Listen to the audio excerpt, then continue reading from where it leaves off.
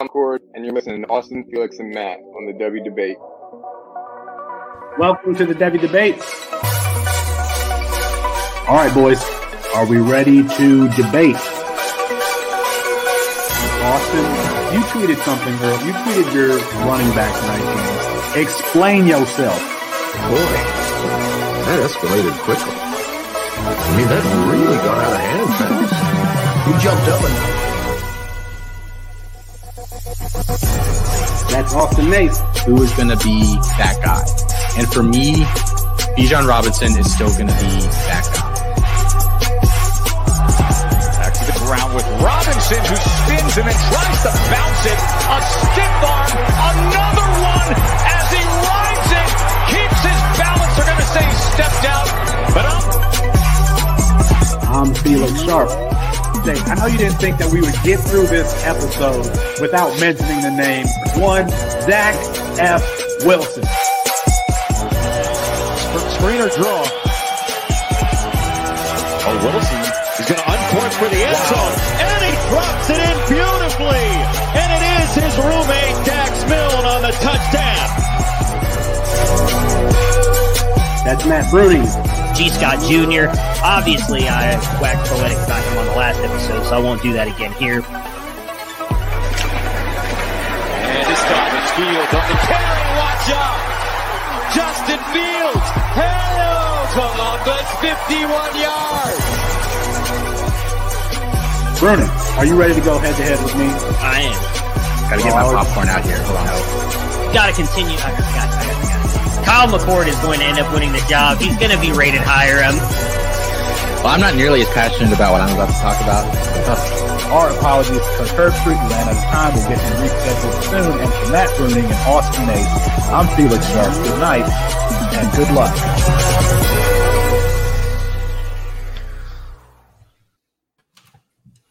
It's 9:30 Eastern Time, the only time zone with the National Archives. That means it's time for David Debate, brought to you by CampCan.com. That's Matt Bruning, Austin Nace, and Chris Moxley are here, and I'm Felix Sharp on a classified version of tonight's show. Did TCU hurt the argument for playoff expansion? We talk betting with national championship futures, and we scrutinize Matt Bruning's newly released wide receiver rankings. But I want to start here, boys, and I want to start here, and I will incorporate some comments about the national championship game in this conversation.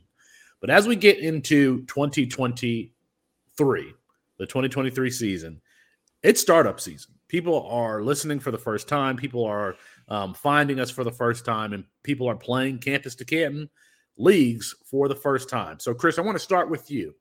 I want you to give us your top 5 teams that you would want to be invested in if you are doing a C2C startup or Devi startup today on the college side.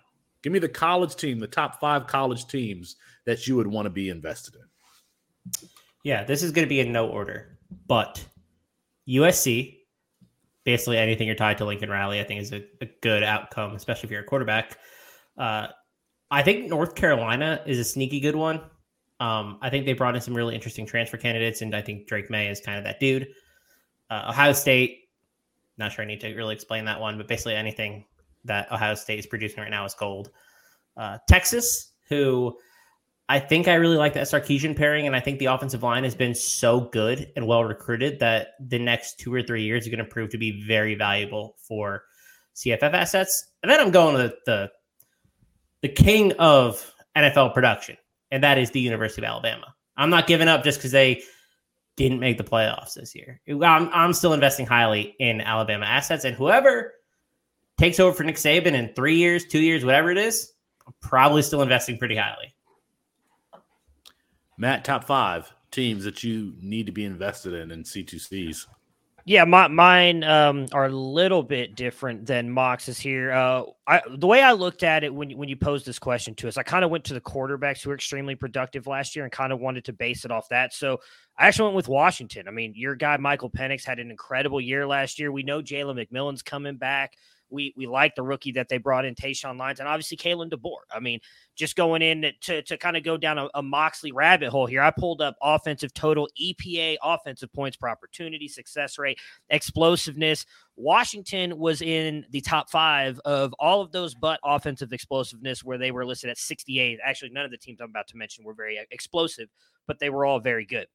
The next team I went with was Ohio State. I will say I am honestly a little bit worried about that now. If you guys have missed, literally in the past couple hours, 3 of their top offensive linemen have all declared for the NFL draft. Moxley mentioned Texas's offensive line. Ohio State has not done quite a good job recruiting there and developing. I'm a little worried about what's coming up next year, but still, Ryan Day, that offense I want to be invested in. Next up for me, Texas. I mean, say what you want about how bad Quinn Ewers played down the stretch, which we can argue he did. 27th in offensive EPA, 15th in offensive points per opportunity, 19th in offensive success rate, and then again 103rd in explosiveness. They were still a really good offense, as bad as Quinn was. That offensive line with a lot of freshmen was incredibly good last year, a second year in that offense, and you're increasing the playmakers around him with Jonte Cook, DeAndre Moore, Cedric Baxter. I like where that Texas offense is going with Steve Sarkisian as well. An underrated one for me is UCLA. They had a really good year this year, running the ball and passing. I'm very curious to see what that running back room looks like now. Off the top of my head, his name just jumped out, but I know the running back that was there previously, you guys all like. I like Carson Steele going in there. I think both those guys could easily make up the lost production from Zach Charbonnet, whether it's Colin Schlee or Dante Moore as the starter. Again, offense was extremely productive. First in offensive success rate. 16th in points per opportunity, and 5th in total EPA. A really good offense, and Chip Kelly's not going anywhere. And last but not least, USC. Caleb Williams, best quarterback in college right now. You could argue Lincoln Riley. They're going to have more weapons with Mekhi Lemon and Zachariah Branch coming in, so they are my 5th team. In no specific order. I probably would have put USC first overall, but those are the 5. I'm really interested in seeing what Washington does after they lose Michael Penix Jr. because, Kalen DeBoer has always had an explosive offense, whether it be with Jake Haener or Michael Penix Jr. twice, once at Indiana and then now at Washington. It's a really attractive destination. And then you mentioned UCLA. Let's give some credit to Dante Moore in that Under Armour All-American game. That could be a hard game to produce in. We saw Drew Aller not perform very well last year, and you are playing with guys that you're practicing for a week. You're running a new offense, new terminology, and all that kind of stuff. And he looked outstanding in that game. He looked outstanding. Reminds me of Bryce Young and DJ Uiagalelei, in 2019? Yeah, he looked really good, and I don't have a problem with that. I'll go with mine first, Austin, before we jump to yours. And it's interesting that we all have a few of the same. And there's one team that's being omitted from all of these and that I think is interesting. But anyway, Ohio State, USC, Texas, Alabama. And my 5th team, and I think that everybody has had kind of a struggle with that 5th team, is Penn State. Because I think that the aforementioned Drew Aller is going to become a household name this season. And Nick Singleton is my running back 1. I think over the next 2 seasons, that could be a program that gets some skill position transfers to really boost and support Drew Aller. They already got our boy Theo Johnson, Detroit stand-up, who could maybe one of these days have a breakout season. But I think that you could see even a more dominant wide receiver transfer come and play at that school. So it was a struggle to figure out who that 5th team was for me. But for me, it's Penn State. And Austin, I would guess that you are going to have some of the same teams that we've already mentioned. Yeah, I mean, I have USC, Texas, Ohio State. I don't think we need to rehash any of those. Those are all very obvious answers, and they're all going to be very pricey. So I threw Tennessee on here as my 4th. And I think, Josh Heupel, I don't know that he's really in danger of going anywhere else. I don't know what big job's going to open up in the near future that he's going to go to. I think he'll be there for a couple years. So I feel okay investing in some of those guys. And look, I mean, if the bowl game was not an aberration, we just watched Josh Heupel take Joe Milton, who had negative awareness on the football field, and made him look like a really, really good player. they're not going to have any shortage of receivers there over the next couple of years. They've recruited fairly well. So I think that's a really, really interesting offense. And then I threw some bargains on here too, just some teams that I think like you don't need to spend a lot to invest in them. And I think there's a probability or a chance that they end up blowing up here over the next year or two. And you know, you can get on the ground floor, so to speak, not have to pay these high prices. A school like Michigan State. Yeah, I know they just had a really bad year, but the year before that, they were actually pretty good. They bring in an underrated recruiting class from a fantasy perspective this year. One of our top quarterbacks, Sam Levitt, coming in there, a kid that we really wanted to go to Washington. They also bring in a couple of fun receivers in this class. They have Keon Coleman still there, who probably doesn't cost. Felix, you talked about that a month or two ago, I think, on the show, as a guy, Keon Coleman, a wide receiver that you would be buying because you thought he was too cheap at the moment. So Michigan State's an interesting offense. Oregon is going to continue to recruit. Yeah, they lost out on Dante Moore this year. Guess what? They still got money. They're still going to be searching for a quarterback in the future. I'm not counting out Oregon and what they've got going on there. Florida State, I think Mike Norvell's a pretty good coach. I think they'll be a good offense next year. You know, they don't have a succession plan right now at quarterback. So there's some question marks there, but I think, you know, undoubtedly for next year, they'll be pretty good. Trey Benson, the running back there, probably underrated. And then a controversial one. I think at current prices, I will be investing decently in Texas A&M's offense this offseason. They're getting Bobby Petrino in there to be their offensive coordinator. Look, I think it would not shock me if I go to hell someday that I'll see Jimbo, Petrino, and Durkin all down there in hell with me. But they're good coach, like they're good coordinators, and Petrino has generally gotten pretty good pass offenses going. So I think with Connor Wegman there, who I think is a very good player, we saw their receiving weapons last year. Like I think that offense, they'll always be good in the trenches. I think that'll be a good offense too. So those just some bargain offenses, like you don't have to spend that much on. And I think any of them could have a better than expected year next season. I didn't know what you all's answers would be, but I suspected that we would all have the same teams included and that we would all not include one team, that being this Georgia Bulldogs team that just smashed TCU in the national championship game, which I think I heard was the largest point margin ever. Not just in a like in a bowl, in a bowl game, ever. This team hung 49 on Oregon to open the season. They put 50 on LSU in the SEC championship game.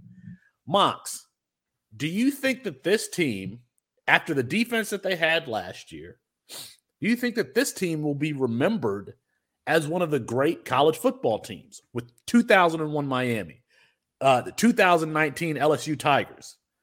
That those 03-04 USC teams with Wendell White, Matt Leinart, Dwayne Jarrett, Reggie Bush. Do you think that this Georgia team will be remembered amongst those elite?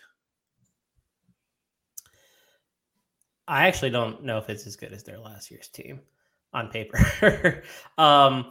This was a really good team. This is also a down year, I think, for college football in general. There just weren't a lot of elite teams at the top. SEC was down, so you didn't really have the same gauntlet that you usually do. This is a good team, and Georgia will go down as one of the better teams of this decade. And that is speaking as a unit, not necessarily this team standing out. It's a good team. It will go down as a top 10 team in the last 25 years. Like, I don't want to discount what they did this year. Like, this was a dominant team from start to finish. They held on to number one throughout the season, never faltered depending on where you looked. I just thought it was really good unit. I wouldn't call it an elite unit. They just lost a lot. First round NFL draft picks: Broderick Jones, left tackle; Darnell Washington, supposedly going to be a first round tight end; Brock Bowers eventually; Nolan Smith, even though he didn't play in this game; Kylie Ringo, Jalen Carter. Chris Smith, Cedric Van Pran. I'm pretty sure you put. They have like 12 day 2 picks or day 1, day 2 picks. That's why I added them to the sheet. I think the reason why I am pointing this out, I do not think that they, despite winning back-to-back national championships, despite that Georgia defense last year being historically great, we do not elevate defense the same way we elevate offense. the great teams that we remember them for their offense. You can even go back to those old Nebraska teams in the 90s. We remember them for their offense. 2001 Miami. Who can you name? Andre Johnson, Clinton Portis, Jeremy Shockey on those teams, Ken Dorsey. Same with the LSU Tigers, Justin Jefferson, Terrence Marshall, Joe Burrow, Clyde Edwards-Helaire. I think because of fantasy football to a certain respect, and because the media only covers offense, we won't remember this team as being like a historically great team, and they may deserve those type of accolades, but because we just don't value that side of the ball, and we don't value like the trenches and winning up front and all that kind of stuff, Austin, I don't think that this team is going to be remembered as historically great. When we look back 5 years from now, we're not going to say that, this run was one of the best runs of all time.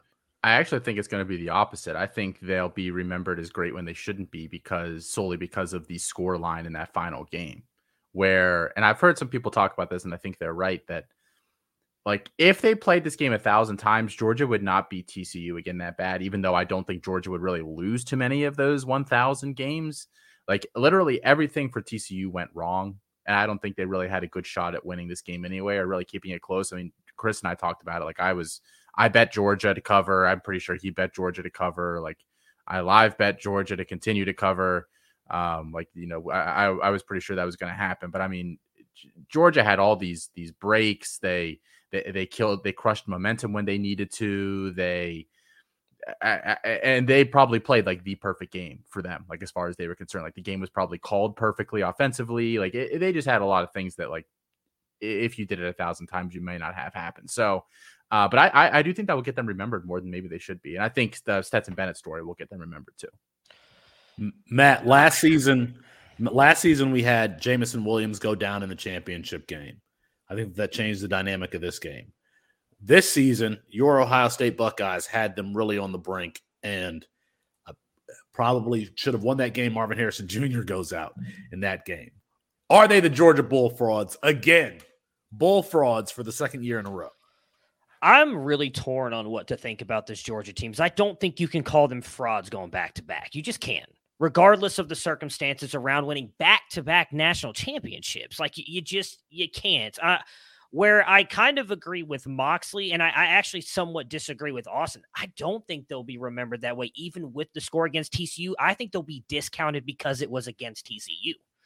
And I think this year they struggled in games. You go look at that. You brought up the LSU team, for example. I just pulled it up because I didn't remember them struggling. They were blowing teams out 65-14, 66-38, 42-6, 58-20, 56-37, 50-7. Their only game within multiple scores was the Alabama game. That's it. And they blew out a very good Clemson team, offensively and defensively. That was a sound Clemson team. Georgia struggled last year. I would argue their better team was actually last year with that elite defense. And they lost, got blown out to Alabama. And as you mentioned, I know some people bring it up. I'm not going to discount the national championship because Jameson Williams got knocked out. But if he doesn't get knocked out, they don't win that by double digits. That's a close game down to the end. I think Bryce Young's driving down the field to possibly make that a tie game and not get an interception because he has a guy like Jameson Williams to go to. So I think they will be remembered as a good team.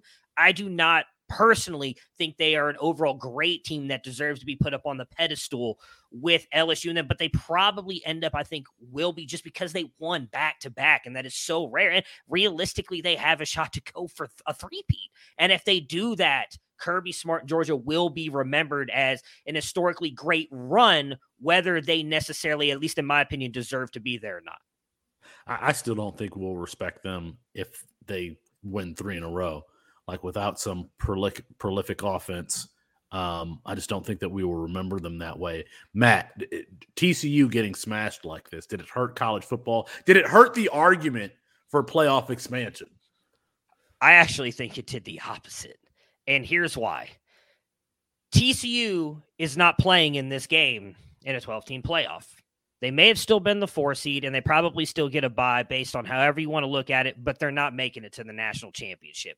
I get everybody's arguments that some of these games are going to be blowouts and they're going to be bad games. Yeah, okay, that's fine. You're right. We've not, in any playoff era, we have not gotten 3 good games. It's been 1 or 2, never 3.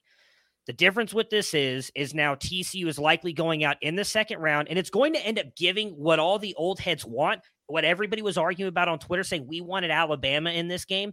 It's going to end up being that. It's going to end up being the Ohio States, the Clemson, if Clemson can get back up to where they were a couple of years ago, the Clemsons, the Georgias, the Alabamas, the Michigans of the world are going to be in the top 10 9 out of 10 years. You're going to get one run every 10 years by a TCU team, and we'll think it's cool, just like we did when the New York Giants went from a wild card team in and winning the Super Bowl. We'll talk about it. So look at this great run. It's going to help whatever franchise does that. You know, if it is a TCU, like, holy shit, look at what Sonny Dykes has done. It's going to be great for TCU. But at the end of the year, at the end of the decade, I think 9 out of 10 years it's going to be Bama, Ohio State, Michigan, Georgia in your Final Four every year. We're going to get the games that we really wanted. You just get a little bit more fun in between there before we get to those games. Mox, you seem to agree with Matt. Yeah, I find it hard to believe we're going to get a story like Cincinnati we had last year, a group of 5 team making the playoffs, or TCU in a 12-team format, just because they have to go that gauntlet that they don't necessarily have to do so now. TCU making it to the championship was probably like the most odds perspective, surprising championship in the last, I don't know, 25 years, 30 years, maybe, like at least that long. And just shockingly so. I'm not sure we're going to see that something like that for another 20, 30 years. Well, that's a good point, because I want to talk about futures for next year, national championship futures for next year. But before we do that, Mox, take us through housekeeping. Yeah, if you're watching on YouTube, making sure that you are liking and subscribing to our content. We have a ton of stuff that is being released here each and every day, and at least weekly, including W Debate. If you are watching on our YouTube, make sure that you're giving us rates and reviews. Regardless of where you're listening to us, that helps us grow the podcast, and that helps us expand to new audiences, and that is huge for our growth, and as well as expanding the company and really trying to get college football to the masses in our format. Make sure that you're engaging with us, and we also have live streams. We want to talk with y'all. I see a bunch of y'all in the comments right now. We're going to engage. We're going to talk with y'all. We want to do everything we can to engage with our audience and make sure that we're honestly talking through the best stuff that we can and making sure that the audience has a say in that. We want to be as forefront as possible with y'all. Austin, I don't think it's hyperbole, but since January 1st came around, we'll seem to be excited about starting new leagues. Activity is picking up in the Discord. Like, this is prime startup season, and this format is growing. Yeah, we have like an ads area where you can just post league openings in our Discord, and I've seen a dozen this week, probably even more than that. So I mean, there's spots out there if you want to hop in and try something out. It's not even C2C. Like, I know you love to say that it's the fastest growing format, and I love the format too. But if you're not ready for that, try a Devy league, try a small CFF league, try a best ball that you don't have to manage week in, week out. Like, try any sort of thing that's related to college football and see if you like it. Because I think there's you don't have to love the one format to love another one, and I think most people will find some sort of appreciation in one of them or the other. Let's go through these national championship futures for next season. Georgia, the leader in the clubhouse, at plus 260. Alabama at plus 500. Ohio State at plus 750. Michigan at plus 1,000. USC plus 1,400. Clemson plus 1,600. LSU plus 1,800. Florida State plus 2,000. Tennessee plus 2,200. Texas plus 2,200. Notre Dame plus 25. I think I'll stop there. Matt, do you have a favorite pick amongst these? I mean, USC, if I'm going for like trying to get big bang for my buck, USC's interesting. Then bringing back Alex Grinch doesn't really give me a lot of faith that I still think they've got a shot to get any team that gets there, as we just saw with TCU, has a shot. So obviously TCU ends up going and getting blown out. I really do agree with a lot of what Austin said in that game. I don't think that score was really indicative of how TCU played that year, what it could have been in different circumstances.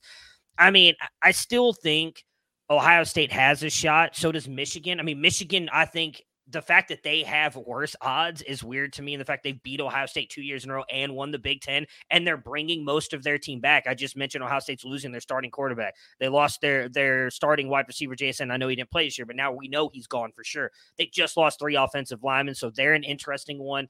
You know, I'm going to go back. I know it's going to upset some people. I don't really care. Don't do it. I said it all last year. 2023 is the year for Texas. If they win the Big 12, they're in the playoff. And that's really good odds. I mean, that's all I'm basing it off of there right there. You've got to get in. It's hard for me to bet a Clemson just because I want to see what that offense and everything's going to look like. I do think that the ACC is going to be a little bit better. And it's hard for me to bet anybody else in the SEC because I still think Georgia and Alabama are going to be the tops there. So for me, it would just be those. I mean, I'll be honest. Austin brought up Texas A&M.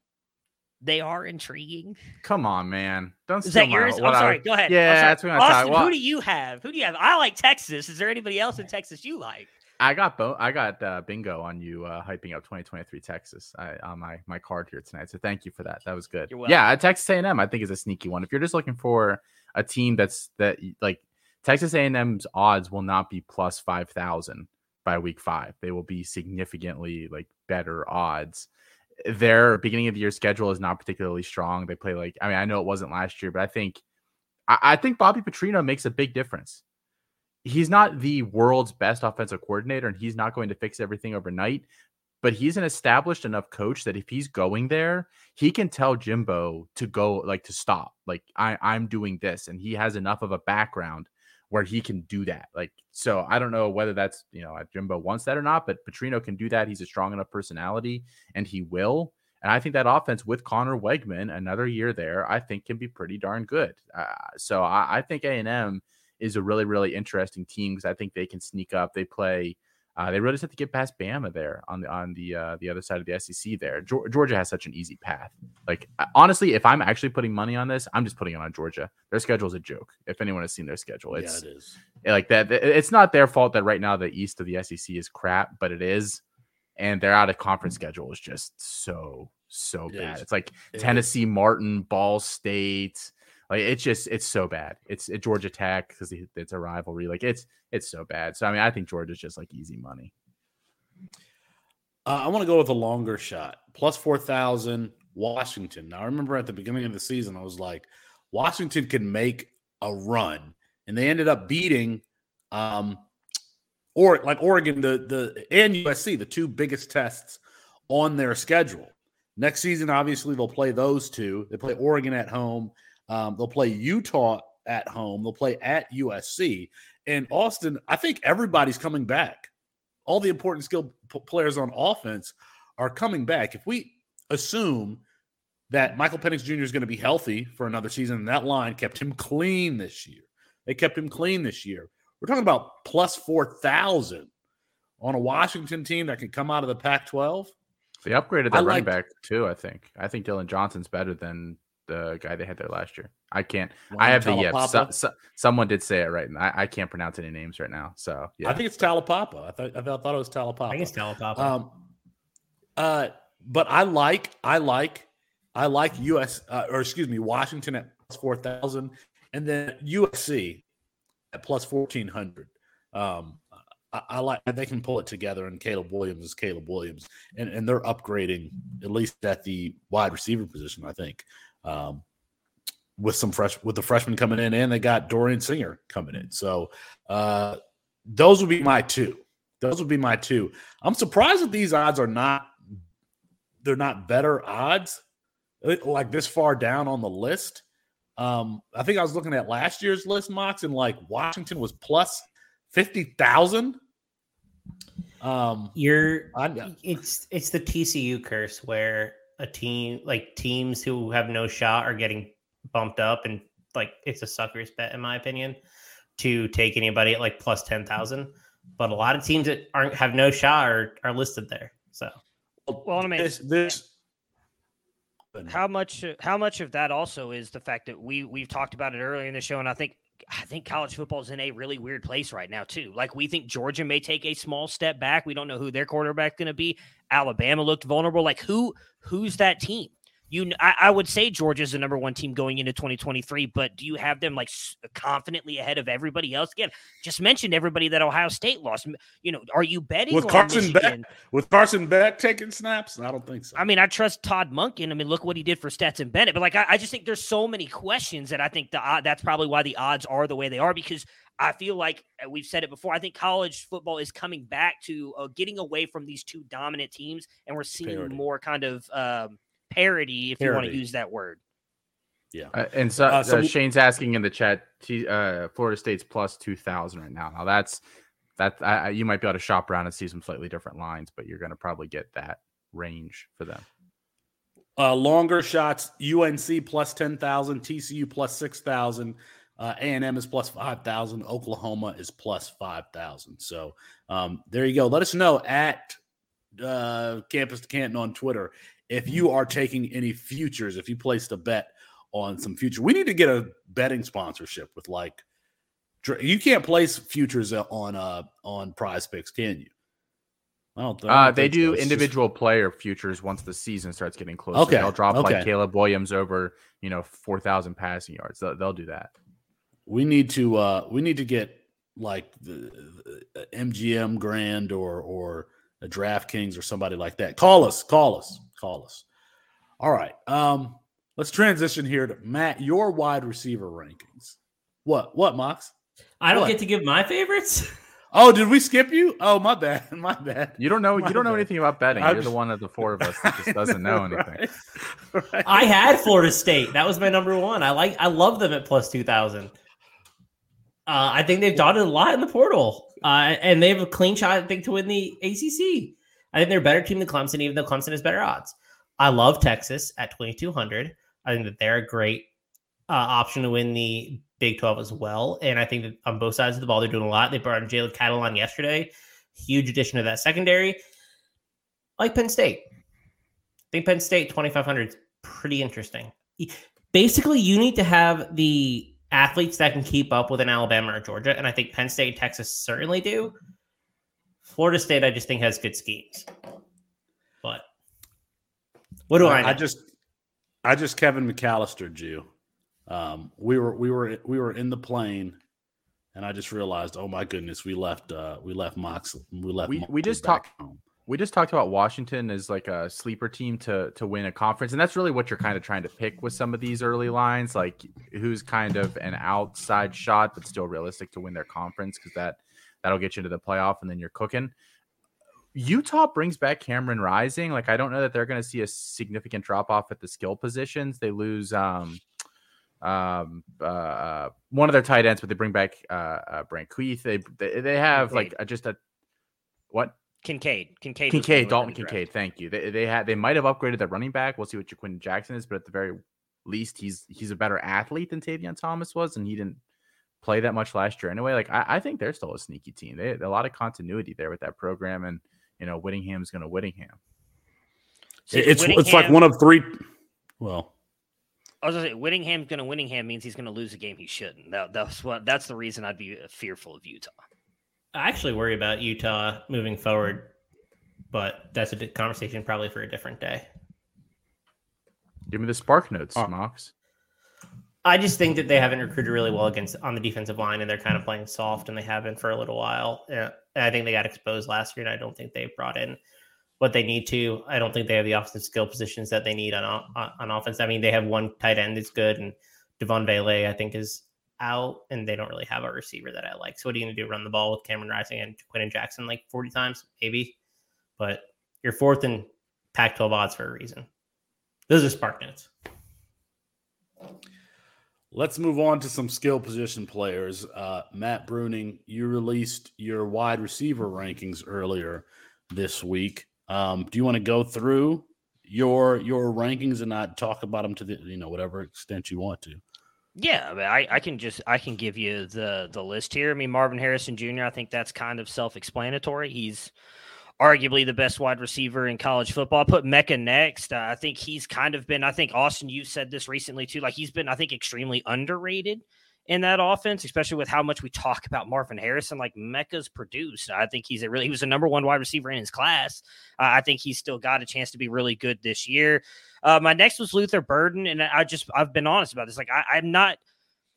Granted, this is not a metric that I'm sure a lot of people like base their fantasy analysis on, but he knocked out almost all, I believe, of our year zero thresholds. And I'm told all of them, I'm told when you do that, that means you're very, very good. He was a true freshman in a really bad offense that was, at least in my opinion, a little bit raw coming into college. Like, I'm not going to knock him because he didn't go out there and knock everybody's socks off like everybody says Evan Stewart did. Evan Stewart had good games. He never dominated a game. He was consistent all year long. So at least in my opinion, also arguably cost them the Mississippi State game with a couple of really bad drops in that one. And I'm not trying to say Evan Stewart's bad, like, because again, Luther Burden, in my opinion, didn't at least take over a game in essence that Evan Stewart did, but I don't feel like he dominated anything, and people are saying he's 10 times better. I just don't see that. So I put Evan Stewart, though, next because that is where he's ranked behind Luther Burden. Next for me is Barian Brown. I've had that argument with you guys on here. I like Barian Brown. I don't know how great I feel about Devin Leary going to that offense. He might be a lot better than Will Levis. So we'll see how good that is for Barian Brown and Dane Key. He could easily, I think, be wide receiver 3 here, but that's just how I've had those 3 ranked. So I left him there for now. Next for me is Matthew Golden. We saw how productive Tank Dell has been in that offense, and now he's gone. And we're presuming Matthew Golden's going to take a step forward. I don't care that he finished whatever. I don't even know off the top of my head right now what conference they played in and where he finished 50th in receiving yards. I don't care. I'm going based off his fantasy production, what he could do next year. And I do think he is an NFL player with NFL skill traits. He's going to be in the Big 12 as well. So you can't keep knocking that he's going to be a G5 wide receiver because he will play at least 1 year, and I believe 2 in the Big 12. So that's a Power 5 conference. Next for me is Antonio Williams. Same thing. You could argue him being higher. It's just my fears of the Clemson offense. That's really all it is. That's been Austin's guy. He's been right on him. He absolutely killed it this year as a true freshman. I just don't know how much I want to trust in Dabo right now in ranking a guy that much higher. Malik Neighbors, I battled back and forth on putting him here at 8, but how productive he was with Jaden Daniels, who was not a good passing quarterback, and I think there's a realistic shot that Garrett Nussmeier could at some point take over, and we saw how good he looked in that bowl game as well with Nussmeier. Like, I think Malik Neighbors has a shot to really shoot up this draft board. And then I put 2 freshmen I think are going to be really good. And actually, the one thing I hate is I probably should have put Brandon Ennis up here because I think he's going to be a major factor in the Ohio State Buckeyes offense, but I went with Zachariah Branch and Jonte Cook because they are my 2 highest rated freshman wide receivers. I think and I know Austin said, he may have said this on the shows. He's been saying it behind the scenes, so I will definitely give him credit on this. Like, he's talked about how he thinks Jonte Cook could be really good this year. Even if Xavier Worthy leaves, I believe you've said he could lead the team in reception or in yards, whatever, be the best wide receiver. And even if he stays, you expect him to have a good season. I would not be surprised if he outproduces Xavier Worthy if Xavier Worthy's there. I just wouldn't. I think Jonte brings a completely different part to that offense. I think he could start over Jordan Whittington fairly early within that season. And then Branch, I don't know that he starts super early, but with everything he can do, return-wise, punts, kicks, like I think he gets on the field. And again, I just want people who are paired with Caleb Williams, and I just don't think Mario Williams is going to be it. He's not showing us the ability to really step up and take over a game. And so I think Mekhi Lemon and Branch are going to get those opportunities. And so I put him there because, again, these are, as I argued with people, these are C2C rankings. So the college production does matter. And I want to get in on some of these freshmen. The argument I made that some people didn't like is Felix and myself had Marvin Harrison Jr. as a top 15 wide receiver coming in as his freshman season. You have never been able to get him any cheaper from that point. He has got nothing but risen to wide receiver 3 last year, and I'm pretty sure he's wide receiver 1 for all of us. So if you listen to me and Felix, and you didn't even have to take him back then at wide receiver 15, you're probably pretty happy with where you drafted him, wherever you took him. So something I have learned, I try to incorporate everything I learned from you guys because I respect you all. Austin has been very big on freshmen that I truly believe in. I rank a little bit higher because I want to be able to get them and ride on what I think they're. Moxley, same thing. He touts that a lot. He's heavy on freshmen. Typically, I don't do that. I'm switching up the way I've done my rankings. I'm betting on those guys. There's a bunch of guys in this 12 to 24 range that like great. Jalen McMillan, he's been cool. Xavier Worthy, he's been cool. I don't know that I really expect them to be that great this year and then go on and be these knockout NFL players. So why do I want to keep betting on them and putting them up here in my top 10 just because they produced as freshmen? I don't care. That's one season. You have to take the whole picture here. So that's why I've dropped some of those players. I know it upset some people. I've kind of gotten to a point where I don't care. I really don't anymore. Like, I'm going to do my thing. If you don't like it, go to Austin's rankings. That's fine. You don't have to use mine. Go to Austin. Go to Felix's. We have 6 rankers for a reason. We're all, in my opinion, very smart at what we do. So that's why I rank the players where I ranked them this year. Do you want to talk a little bit about Xavier Worthy and him being absent from your top 10 here? I mean, you spoke to it a little bit, but more specifically, why you don't have him ranked in your top 10. And where do you have him ranked?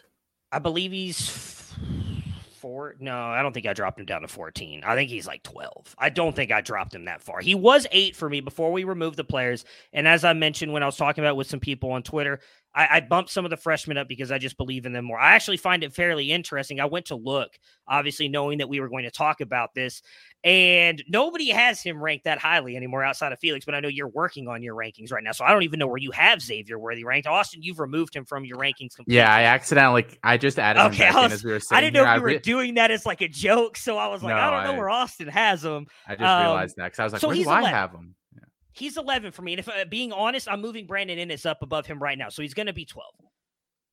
What are we expecting him to be? We've talked a lot about, I think, his issues. And Mike, I'm going to give Mike Valerie a massive shout out about this. I listened to back Hollywood to Brown. Hollywood Brown is what we would expect. Okay. Him to be. How productive has he been at the NFL level? And you can say some of it's injury, some of it has been the bad system. I don't want to say Lamar's not a bad quarterback, bad system in Baltimore. But what has he done? And you know what? One thing I'll give Hollywood Brown, he doesn't struggle with the drops that Xavier Worthy does. He doesn't struggle with the ball tracking that Xavier Worthy does, which is my biggest issues with him. You can't be this deep threat if you can't catch the ball and you can't track it either. I get some of those throws were on Quinn Ewers. I'm not going to argue that. But Corey and Mike talked about it on Back to Debbie today. I would seriously suggest you guys go check out that episode. It was a great episode. They credited Xavier Worthy with 6 drops this year. He had 4 in that bowl game. I don't know how they credit drops. I watched him have 4 in that bowl game, and he's only got credited with 6 on the year. They credited him with 3 alone in that game. Another 4 in the Oklahoma State game, by the way. Exactly. And Mike Valerie brought this up, and he's 100% right on that as well. Like, he struggled with drops as a freshman, and then he's not improved at all on it in his sophomore year. Why do I expect him to then improve on it going into his junior year? And if he doesn't, why are we ranking him as this elite asset if he's not improving? Because the whole point of this is to see improvement. We've seen improvement out of everybody on that list outside of the 2 freshmen, which we can't see anything because they have not technically taken a snap on the college football field. I don't know that he's going to be that great in Texas because another thing that I'm going to mention, that dude's head is all over the place. He leaves Michigan before ever starting, goes to Texas. After his freshman season, he wants out, doesn't leave. Now after his sophomore season, he wants out, looks like he's not going to leave. What do you want to do, Xavier? Make up your mind. You want to go to USC? Go. Like, nobody's stopping you. Stop trying to make up what, either commit somewhere and do something or don't. But I just think that he's getting way overhyped because of one freshman season. And realistically, there's a lot of holes in his game that I don't think enough people talk about because he had 900 yards as a freshman. And everybody talks about he broke out, which a lot of that was yak because Hudson Card was getting it to him 5 yards away from him. And then Xavier Worthy was taking it to the house. Bravo, kid. Bravo. That's all I got. That's all. That's after 4 minutes. Well, you said go, so I went. So I know in doing these rankings and looking at yours, I realized that, man, wide receiver is undergoing a huge overhaul this year. And I want to ask you, are there, like, I was trying to look for some players that I think could come into the top 10, but there's not a lot of established names. There just aren't out there. So tell me what you think about some of these names. Adam Randall, Clemson wide receiver, freshman last year, one of these DK Metcalf body type, maybe athleticism. What about Adam Randall? I think that Antonio Williams is going to be the guy there. I don't know that Cade and that offense support 2 wide receivers. That's kind of my big fear with him. I don't know that he jumps up in top 10. Now, I've got him currently 22. Can he drop top 15? Yeah, absolutely. I don't see any issue with that. I don't know that he goes top 10 just because I think Antonio Williams has solidified his role as the alpha on that team. I think if you're coming to us and playing the format for the first time, you could be looking for an Alabama wide receiver, and there's not one in your top 10. Is there someone there at Alabama that you could see jumping into the top 10? And who would that be? Ja'Cory Brooks. He's 13 for me right now. And the big thing for that is I expect it to probably be Ty Simpson after what we saw at Jalen Milroe. I don't know how he takes like massive jumps forward to be the starter next year. So I'm expecting it to be Ty Simpson. If Simpson is everything that we've projected him to be, then Brooks should be fine. So he would be the guy. I have him at 13. It's more of he's had moments, but like he's never kind of the same thing I've argued with some of the other guys. Like he's never really like dominated anything. So like I want to see what he's going to be as probably the number 1 wide receiver at Alabama this year. You spoke a little bit to why you had Luther Burden over Evan Stewart, and you talked about, having dominating performances. I would argue with you that Evan Stewart came closer to dominating this season that Evan Stewart came closer to dominating this season than Luther Burden did, and Evan Stewart did it down the field. His best game on the season was arguably against Clay McKinstry in Alabama when Texas A&M played Alabama, 8 for 108 in that game. Should you rethink and have Evan Stewart ranked ahead of Burden? And Austin, I want your take on that too, because I know that you're still a big Burden fan, despite I see a lot of Laviska Shenault and Luther Burden, at least how he's utilized. It's almost exactly the same. Behind the line of scrimmage, jet sweep, quarterback, wildcat quarterback, all that kind of stuff. So talk to me, man. So this made this show a lot of fun our first year. I was really reactionary. 1-2 games kind of shifted my mindset on things, and I, proclaimed some things maybe I shouldn't have. And I said it all at the beginning of this year. We talked about things we want to improve in our process. I've said I want to take my time in making decisions. Evan Stewart was very good. But if I'm being honest, coming into his freshman season, he was like my wide receiver 4. I did not have him. Luther Burden was my wide receiver 1. In my opinion, he has done nothing to knock himself off of that spot right now, because he was, while not used the way Evan Stewart was, you could also argue even when Haynes King was throwing Evan Stewart the ball, Luther Burden hasn't had a quarterback that competent throwing him the ball. I want to see what he does this year. Now, if Luther Burden goes out there and struggles to do anything, if he's used gimmicky, kind of like he was this year, then yeah, Evan Stewart's going to jump him probably in 3 or 4 weeks. But Luther Burden was my number 1 by a fair margin in that freshman guide and coming in, and I just don't see any reason to knock him off, because as we mentioned, he hit every year zero thing that we have in there. And to everything that Kristen and Austin have done, they've done a lot more research into this than I have. I just look at them because I know that they know what they're doing. Tells me that means he's going to be a special player. So I'm going to take my shot on Luther Burden figuring that out and becoming the player I expect him to be.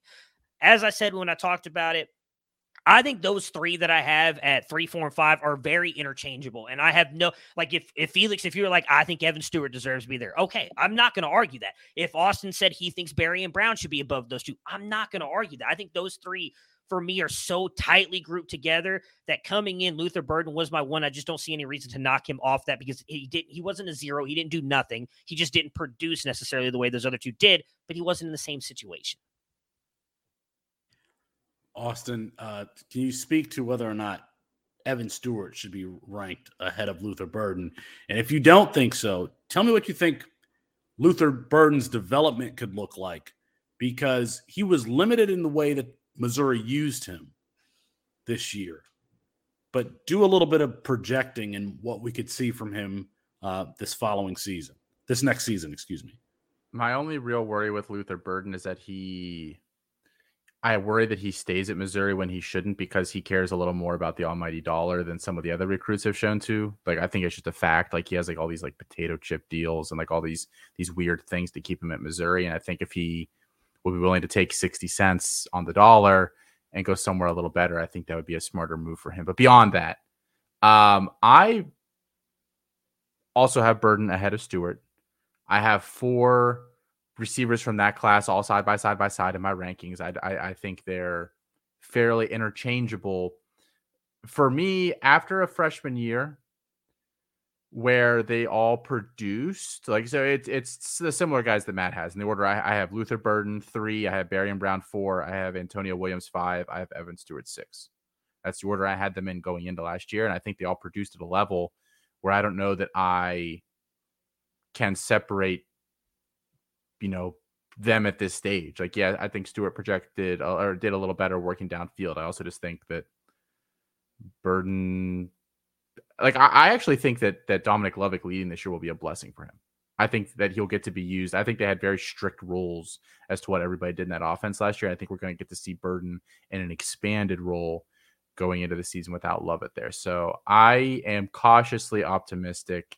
I think he's got just as good, if not better, size. I think he's a bit more physical.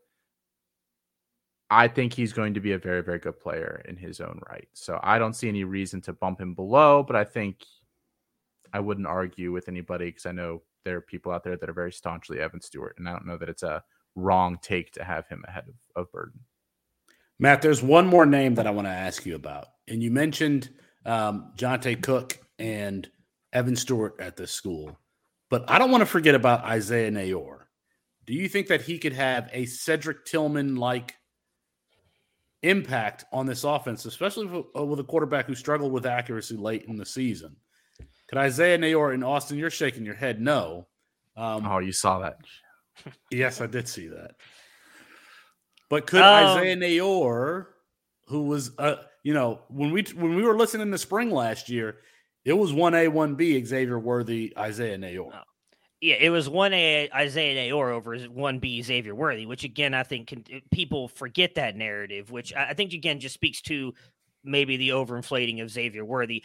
I don't know Cedric Tillman, but would I be surprised if he is the best producing wide receiver on Texas this year? No, I do not. I do think that he can be very good for Ewers, because the one thing I do trust with Nayor is he's probably not going to drop the ball when it's thrown to him like it is Worthy.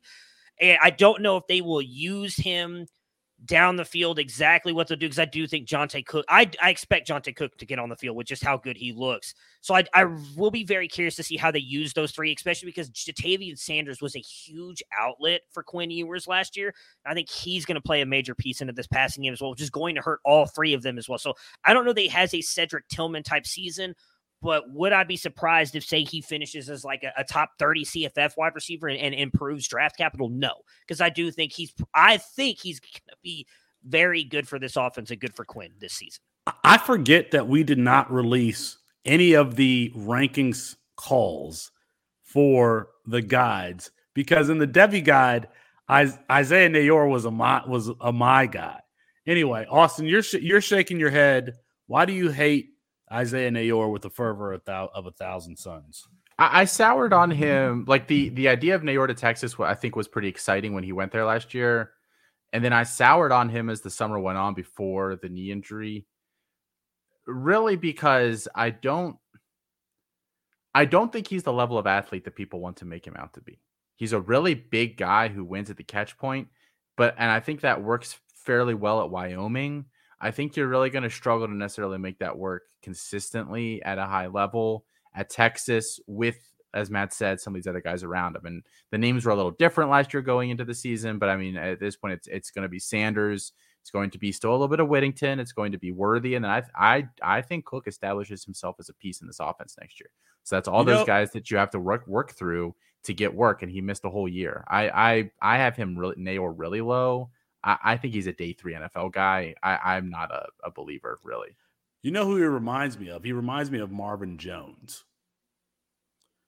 Interesting. There with the the Jacksonville Jaguars. I think Jones is a better mover though. Still, Nayor just looks like he's rumbling and stumbling out there a little bit at times when he's working downfield. Like he's not this great fluid athlete. People got really excited about him, and probably isn't going to be after recovering from an ACL. We see people improve their athleticism coming off a knee injury all the time. Yeah, it's a tough situation. It didn't break his way, certainly. The one thing I think could help him, at least what we're talking about from a CFF perspective, is I think he could become that red zone threat for Quinn Ewers, because it's not going to be Worthy. They lose Bijan, who is realistically the only player they were trying to go to besides Sanders. And I think with Nayor's size, he possibly could be that guy for them. So I think that's where his value comes from, necessarily on the CFF side. But I mean, I don't necessarily disagree with what you're saying. All right. Mox, is there something I forgot? Keep me in check here, Mox. I think you're too high on Neighbors. Can I throw that out real quick? I wasn't gonna rehash that whole discussion. But there are some Matt doesn't care. He doesn't care. I don't care anymore. No, it's you go look at Felix's fair. rankings or Austin's rankings. You can go look at theirs. It's like, that's fine. You don't like mine? Guess what? We got 5 other people besides me who rank them. So go ahead and go look at theirs at this point. No, I mean, that's fair. I just, with how good he was down the stretch, and he improved. So my big thing on him was same thing with Worthy, honestly. A lot of drops as a freshman. He cut down on that last year. And again, Jaden Daniels is not a good quarterback. But yeah, he still outproduced Worthy. I mean, in SEC competition, like, as much as I dislike admitting this, maybe I was wrong on Brian Kelly and LSU. Maybe they are going to be a good team, or at least halfway decent. Like, I just think having LSU wide receivers also matter when it comes to NFL. I just think he's going to be good. It's hard for me to put any, like, Brandon Ennis is the one that, like, I want to keep moving up, but I don't want to be called a homer. So I'm purposely tanking him now. I'm pulling an Alfred, and I'm purposely tanking Ohio State players now because I don't want to be considered a homer. I actually think I don't have anything to say on Neighbors. I have him like down in the 20s. I think he's a good player, but I think, you said go look at somebody else's rankings. I think that's a nice thing about having, 6 or 7 rankers, is that just the consensus like kind of weighs some of those things out, so that we're not giving you, biased, or not even, like, I'm not saying Matt's biased by having Malik name, but just like, all of us have our biases. And I think like the freshman rankings are where you see it a lot too. And I think it actually, like, I love our consensus incoming freshman rankings, because I think, I'm probably too low on some guys. I'm probably too high on some guys. It all evens out in the end, which is nice. Yeah, I agree. I mean, like, if you think I'm too low on Worthy, everybody else, if they're higher on him, it's going to balance it out. So it doesn't matter. Like that's my point on, you don't like it. Austin, Alfred, Colin, Felix. I don't think Mox does C2C rankings anymore, but you can go look at all theirs. Like, it's not going to hurt my feelings if you don't like my rankings. That's fine. No, it won't. Not anymore. Felix has crushed my soul too many times outside of this show that I just don't care anymore. All right. Austin, you ready to bring us home with your parting shot? You good? All right, Austin. The floor is yours. Football is a brutal physical game, and we've been reminded of that recently with the mortality of players. Week 17 of the NFL season, I think we all know by now, Damar Hamlin was the recipient of life-saving CPR. It's fortunate that the Hamlin story has had a palatable ending, because things really weren't looking good there. We talked a little bit about it last week, so I don't need to dive too far into Hamlin, but I do want to talk a little bit about Air Force offensive lineman Hunter Brown, who was not as lucky as Hamlin was. As he left his dorm room on Monday morning, Brown suffered what has been called a medical emergency and collapsed. And like I said, unlike Hamlin, first responders were not able to revive Brown. He passed away at the age of 21. We don't know the cause of death at this stage, and we really don't need to know one to see the tragedy in the situation. We also don't need a long-winded philosophical debate about the value of life, or how the media discusses athletes at large, or any other number of things that come up on an untimely death. In times like these, it's enough to recognize that these are human beings with families, with friends, and with futures that don't always involve the game. My thoughts are with the Brown family, his teammates, and the Air Force Academy community. Be sure to check out all of the content around the Campus to King family. Of course, the YouTube page. Follow us on TikTok and the podcast. But that is going to be our show for tonight. Apologies to Kirk Herbst. We ran out of time. We will get him rescheduled soon. For Matt Bruning, Austin Nace, and Chris Moxley, I'm Felix Sharp. Good night and good luck.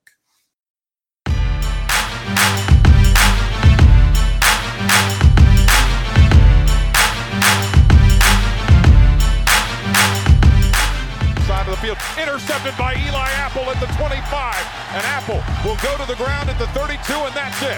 Ohio State national champions for the 8th time as they defeat Oregon 42-20. Here's Tua stepping back, loads up, looks long, throws, end zone, touchdown! Alabama! Devontae Smith! Touchdown, Alabama! And the Crimson Tide has once again ascended to the top of the college football mountain. Their 5th national championship in 9 years, their 17th overall. And for Coach Watson takes a snap, rolls right, looks in the end zone. Hunter Renfrow caught it! Touchdown! Touchdown! Touchdown!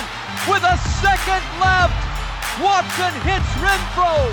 And Clemson grabs a 34-31 lead and is 1 second away from the 2nd national championship in school history. Hill, just in front of his end zone, has a man out there. It is Ranger, and he's off to the races. Nobody will catch him.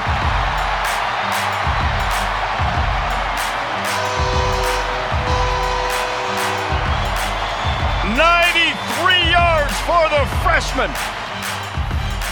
Backed up out of your end zone. Made the adjustments in the second quarter. Dobbins again, more than 10 yards per carry. He'll add to that.